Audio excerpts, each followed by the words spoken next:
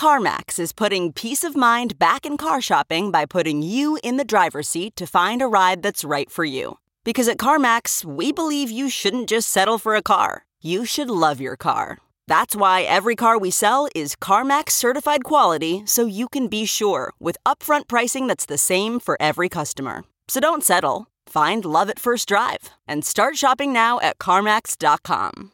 CarMax, the way car buying should be. Okay, picture this. It's Friday afternoon when a thought hits you. I can spend another weekend doing the same old whatever, or I can hop into my all-new Hyundai Santa Fe and hit the road. With available H-Track all-wheel drive and 3-row seating, my whole family can head deep into the wild. Conquer the weekend in the all-new Hyundai Santa Fe. Visit HyundaiUSA.com or call 562-314-4603 for more details. Hyundai, there's joy in every journey.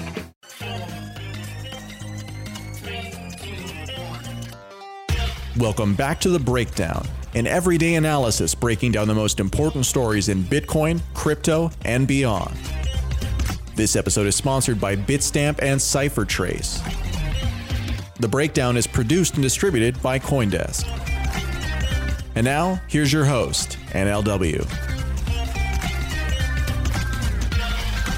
Welcome back to The Breakdown. It is Monday, June 1st, and we are living through one of the most significant and sustained periods of protest and civil disobedience and political uprising that this country has seen in more than a generation. For the last 6 nights, cities around America have been engulfed in, at times, violent protest, at times peaceful protest. And in this chaos, the fog of war is thick. Right now, there is an unbelievable battle to control the narrative of these protests. This has huge significance. Is this the work of Antifa terrorists who are trying to undermine the state and who should be considered a terrorist organization, as our president has tweeted?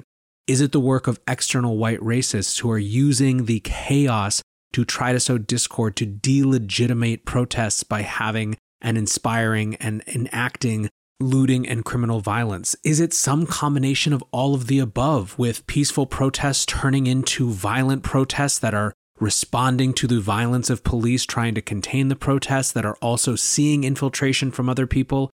The fog of war is thick. This podcast is not an attempt to untangle those complicated strands in that fog of war. What it is a look at one specific part of the conversation, frankly, a very, very tiny spot of the conversation, but one that has relevance for this Bitcoin community. Over the weekend, through some parts of the Bitcoin community, you saw tweets embodied by this one from Max Kaiser. He wrote, "America is experiencing a multicolor rainbow slave result. 100 million Americans live on slave wages. Bitcoin fixes this." Now, on the one hand, that was a popular tweet. It got 614 likes. On the other hand, there were many Bitcoiners, such as Alexander Leishman, who is the CEO and CTO of River Financial, who retweeted it and said, "I respectfully disagree. Bitcoin does not fix this." There were, in fact, many who preemptively said, "I don't want to see the Bitcoin fixes this tweets right now." But where this conversation picked up a little bit more steam was when Jessica Huseman, who works with ProPublica and was covering the Austin protest last night, tweeted out a photo of a guy with a cardboard sign that says, "Bitcoin will save us." She tweeted simply "Christ," and it has been retweeted 625 times, liked 1.9 thousand times, and inspired a bit more conversation. Neeraj from Coin Center wrote, "There's this mindset that looking ridiculous in front of millions of people is fine as long as a few hundred who might be sympathetic see the message. It's not going to work." Another commenter followed up, "I feel this approach doesn't take into account the tens of thousands who will see it and be turned away for years because of it." I think it's interesting to explore not only in the context of what Bitcoin's narrative is and where it fits in the larger narrative of societal change, but also in the context of memes and information transmission and recruitment of new people, of new power. I think this is ultimately, all of this is about power to some extent, and it's important to have and use these moments to examine and understand the way that power flows in the world around us. So with that kind of framing, let's get into this idea of, does Bitcoin fix this? Will Bitcoin save us? So let's start with the roots of this meme. It actually is something of a contentious meme, at least by origin. If you'll remember, Michael Goldstein, who goes by Bitstein on Twitter, gave a very contentious speech in Texas last year at a Bitcoin conference that was all about memes. And it was a sort of a semi-farcical speech, but one of the things that was part of it was this idea of really, really focusing on nuance destroying 3-word memes like Bitcoin fixes this over and over and over again, applying it even in places where it didn't seem to totally fit because that got people talking about Bitcoin. It basically infiltrated mind share. And that wasn't appreciated by everyone. I think that the widespreadness of a lot of what he was talking about has validated some pieces of it from the standpoint, strictly speaking, of tactics. But this is, again, not a universally beloved meme. Now, it is highly relevant in the Bitcoiner context. And the way that Bitcoiners tend to use this, I believe, is as less as a kind of brute force Bitcoin fixes everything, but as an entree to the conversation around which the problems that Bitcoin addresses are so fundamental to the endemic challenges of society that a shift to a sound money, an undebasable money, a Fedless type of system for money would have wide-ranging impacts that go far beyond what you think. In some ways, it's a rebuttal to the simplified payments narrative that Bitcoin is still trying to get its way out of. And so I think that that's the place that that meme finds its spot in the conversation aside from this, outside of this. So what then might be the reference point, the idea in this context? Well, a key piece of it is the idea that underlying these protests, underlying this police violence, is an economic system that has specific pillars of power. And those pillars of power and the way that the economic system is organized have created or are inherently creating the conditions for this type of thing to occur. Specifically, many Bitcoiners would argue that our fiat money system and the inflationary economic policy that surrounds it is inherently and implicitly a force for driving equality, wealth inequality more specifically. Hold aside whether you think Bitcoin is the right answer to this, and there are many, many people who would argue this vociferously, and frankly, the numbers seem to bear this out. The issue at hand is that when your economic policy is designed entirely to keep asset prices high, well, who has access to buy those assets? And if you don't have assets, what do you have and how is that impacted? And so effectively, what you have in America right now is a system where savings are incredibly de-incentivized.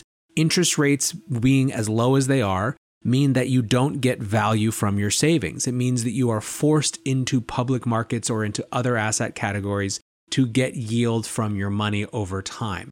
So savers are punished. That's one part of this. The flip side is that asset holders are rewarded. Interest rates being low means that people can move more money into asset prices, means that the prices of those assets arise. When you create the scenario for debt to be cheap, people take on more debt, and it increases the value of everything from the standpoint of asset price appreciation. Now, of course, that only works so long as asset prices keep rising. And what's more, it only works for the people who actually have the ability to hold assets. Well, the problem is that 50% of Americans don't own stocks, any stock at all. And that number means that as these asset prices increase, the people who are able to get more of the assets, literally the rich get richer and the poor get poorer, but manifest as the actual economic policy of the day. Last week in an interview, Jerome Powell, the Fed chair, said that the policies of the Fed, quote, absolutely don't add to inequality.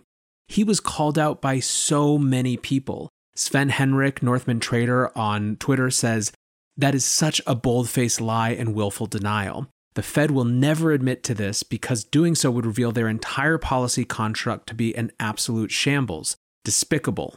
By abdicating responsibility and refusing to acknowledge their role in ever-expanding wealth inequality, the Fed is revealing itself to be an inherent dishonest organization. Arrogant, clueless, belligerent, unaccountable, reckless. Keep in mind, that's not from a Bitcoin insider or anything like that. So there is a sense, broadly speaking, manifest in the numbers that the role of central banks, at least this interventionary role, keeping interest rates artificially low to keep asset prices moving ever up, right? Stocks go up, number go up, is creating havoc on the other side. And it's creating this disparity between those who have the capacity to own assets and those who don't.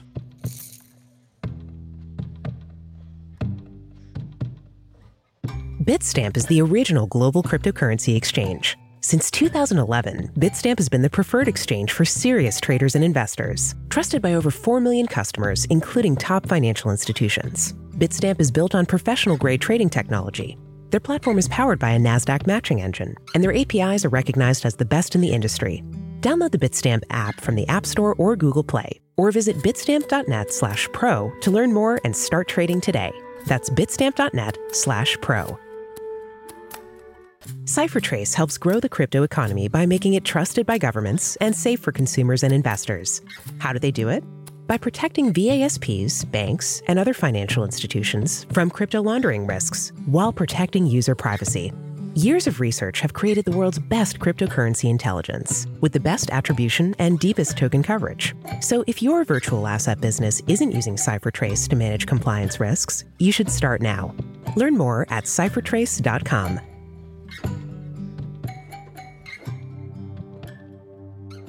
There is another part of this story of who benefits from money printing that comes from the 18th century French banker and philosopher named Richard Cantillon, who wrote an essay called An Essay on Economic Theory, the basic thesis of which was that effectively the closer you were to the locus of power, the more you benefited, and the further away you were, the more you were harmed.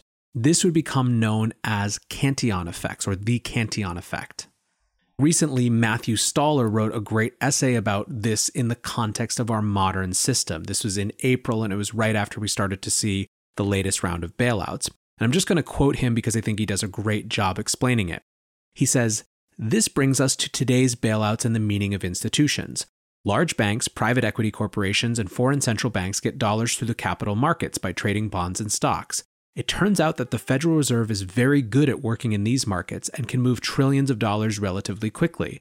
So that's why the real estate arm of the largest private equity funds in the world are skyrocketing today. They know that the Fed spigot turned on and that the spigot is instant and functional. However, the Small Business Administration, unlike institutions in the 1930s and 40s, does not have the workforce or ability to make direct loans to businesses. They have to guarantee loans made by banks, who are in turn supposed to make those loans.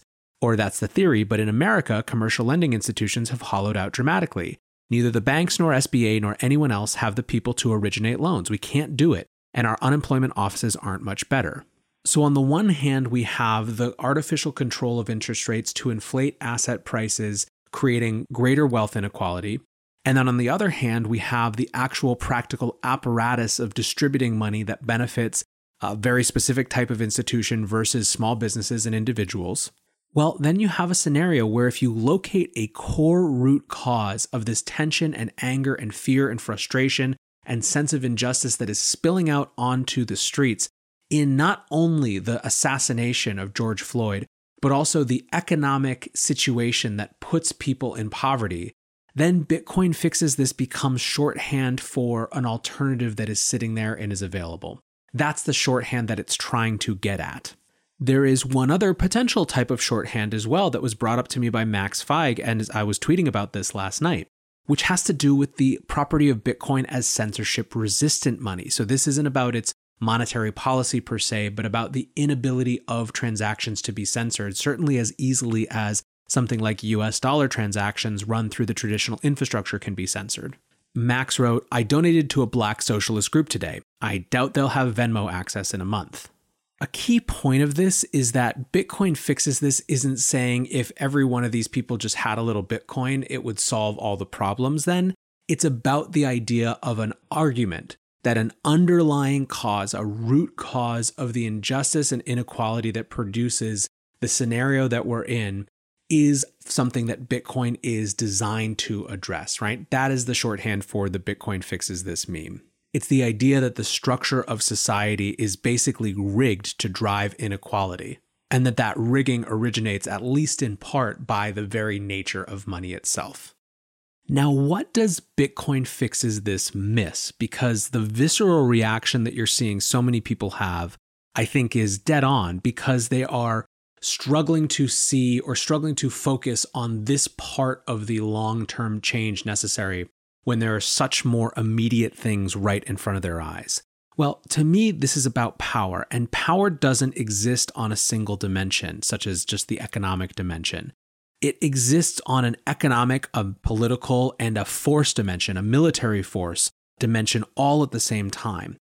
Let's look first at parts of economic power that don't have to do with Cantillon effects and which don't have to do with Fed policy of keeping interest rates artificially low or any other aspect of fiat money per se. At other times in the history of the country, when interest rates were high and savings was incentivized, you still saw structural barriers, structural inequality that had often to do with racism. You can't escape the history of racism in this country as it relates to the major institutions, from our schools to our markets to the way that our cities are organized. It is just a fact of the history of this country.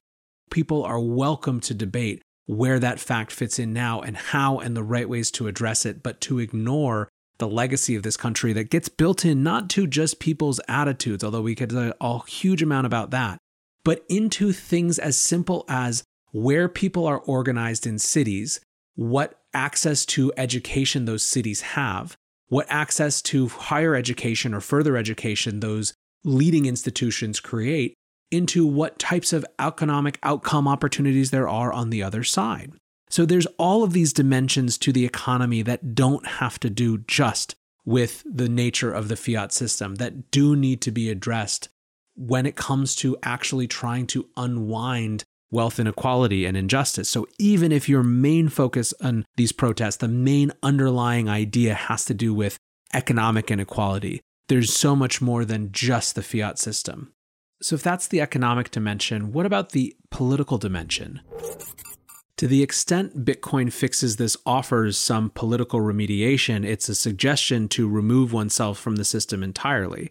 Now, there are debates about this, right? A lot of the debates I've seen around Killer Mike's much lauded impromptu speech in Atlanta from a couple days ago have to do with people not believing in the political process that he is advocating, which we again saw former President Barack Obama write about today in a piece that he released, talking about how much power for change around these types of issues is held at state and local offices. There are plenty of people who will argue that those institutions need to be remade entirely. If you believe that these institutions are corrupt beyond return and that the best way to organize society is completely without those institutions, that is a political position you're able to have. And I guess Bitcoin Fixes This may be a part of that scenario, but it's not the world that most people live in, that most people see as anywhere near realistic. And so I think that Bitcoin Fixes This feels unresonant in the context of just how far away from any sort of acknowledgeable reality the political apparatus of today is. Take that in contrast with how many people are finding their way to Bitcoin in the context of the specific economic questions it addresses, because that wealth inequality that does come from the Fed policies, that does come from inflationary policies that incentivize assets over everything else, that is a resonant idea that Bitcoin provides. So again, I'm not trying to suggest that the Bitcoin position of opting out of institutions or designing a society without institutions is a delegitimate, debatable point. I'm saying that when it comes to resonance and why people are reacting to Bitcoin Fixes This as the meme, it's just so much farther away from anything that would be considered realistic. Lastly, there's the question of force and coercion. The origination of this was police brutality, and not just police brutality, but police execution, police assassination, both in a very specific instance, but also writ large and seen programmed at the highest levels and across the board. A pattern of this brutality, a pattern of this misuse of force and coercion. Now, in this case, I think that Bitcoiners would argue something along the lines of The ability for the state to coerce people has to do with the force of the state, the role of force that the state can command, and that at the center of that is the ability to print money to supply weaponry. You've seen, and this is one of the threads of the conversation around the country right now, how well equipped police forces are with basically ex-military equipment. And there's charts that show just how much ex-military equipment has come into police forces over the last 20 years in particular. If you are someone who's interested in a reduced role of the state and see money at the center of state power, you can make those logical leaps. But they require leaps of logic. They require leaps of understanding. So again, we're in this position where it's not that Bitcoin or the implications of a non-sovereign, non-state money don't touch these things. It's that they require so many leaps away from the urgent issue that they become unresonant. And this is, I think, a really important piece of this conversation is the resonance versus not. Because what we're talking about ultimately is memes on social media and what their impact is. Is their impact to get more people to be interested in this system, to be interested in this alternative? Or is their impact to make people feel like this alternative is so full of crackpots who don't get what's actually going on right now, they are not willing to learn more? To help make this point, imagine that someone was trying to push a meme or a narrative of any one dimension of a possible solution as the answer to all of it. Imagine that you saw just guns fix this. Imagine that you just saw voting fixes this. Imagine that you just saw decentralized media that gets around the disinformation fixes this. Imagine that you saw prosecutions fix this. The reality is actually that we've seen each of these arguments offered over the course of the protests, over the course of the last few days. And the important part is that they are competing for mental headspace around what the most urgent solutions are, when ultimately most thoughtful people come down to the idea that all of these things are required all at once. My fear in some ways is a perception of zealotry, because I believe zealotry in any community undermines openness to new ideas. And I think that the ideas that Bitcoin offers about not only the economic underpinnings of the structural problems we have, but also the potential implications, the domino effects of addressing those structural economic problems have on other dimensions of power, coercion, force, post-truth media, all of these things are so important and so relevant that we cut off our head to spite our face when we have stupid conversations. And unfortunately, in the context of the most significant sustained protest in a generation, that its origin is truly located in a specific discrete event that is knowable that we saw, that was the violence of police against an individual black man. The risk is not that we look like we get it. The risk is that we look so unlike we get it that people don't even want to discover what there is to get. I'm a fiend for early Satoshi material, along with so many of you. But the one that I like least, the way that it's applied in our community, is the classic, if you don't believe me or don't get it, I don't have time to try to convince you, sorry. This is something that was said in the context of an extremely specific conversation and in the extremely specific moment of someone's life that gets applied to the idea that if somehow it doesn't intuitively make sense to you, that the changing nature of an economic system would have implications across all of society, then we're too busy to try to convince you, sorry. I've seen that idea all too often be used as a convenient excuse not to take the time to actually help people understand this, to basically say you have to go do it on your own. That's fine if that's your position, but that's not the one that I'm going to take. The good news is, as I started with this, one, I don't think that people who are sharing this meme, hold aside the sign guy, because who knows what's going on with him in Austin. None of the people who I saw sharing the Bitcoin fixes this meme were trying to undermine any of these other dimensions. They weren't trying to deny racism. They weren't trying to deny the importance of this political process. They weren't trying to deny police brutality or force. They were trying to make a connection between underpinning economic issues and economic injustice with the other types of injustice on display and the anger that people felt. I understand that. My point in having this conversation was to take advantage of the fact that a podcast where I can just speak is a medium where I do get to add, where we do get to have a more nuanced conversation that hopefully can suss out what's important about this idea while also getting at where its barriers are going to be in terms of acceptance. An idea that is the most insightful and brilliant in the world that doesn't resonate is not any idea at all. It doesn't have any power to actually change things.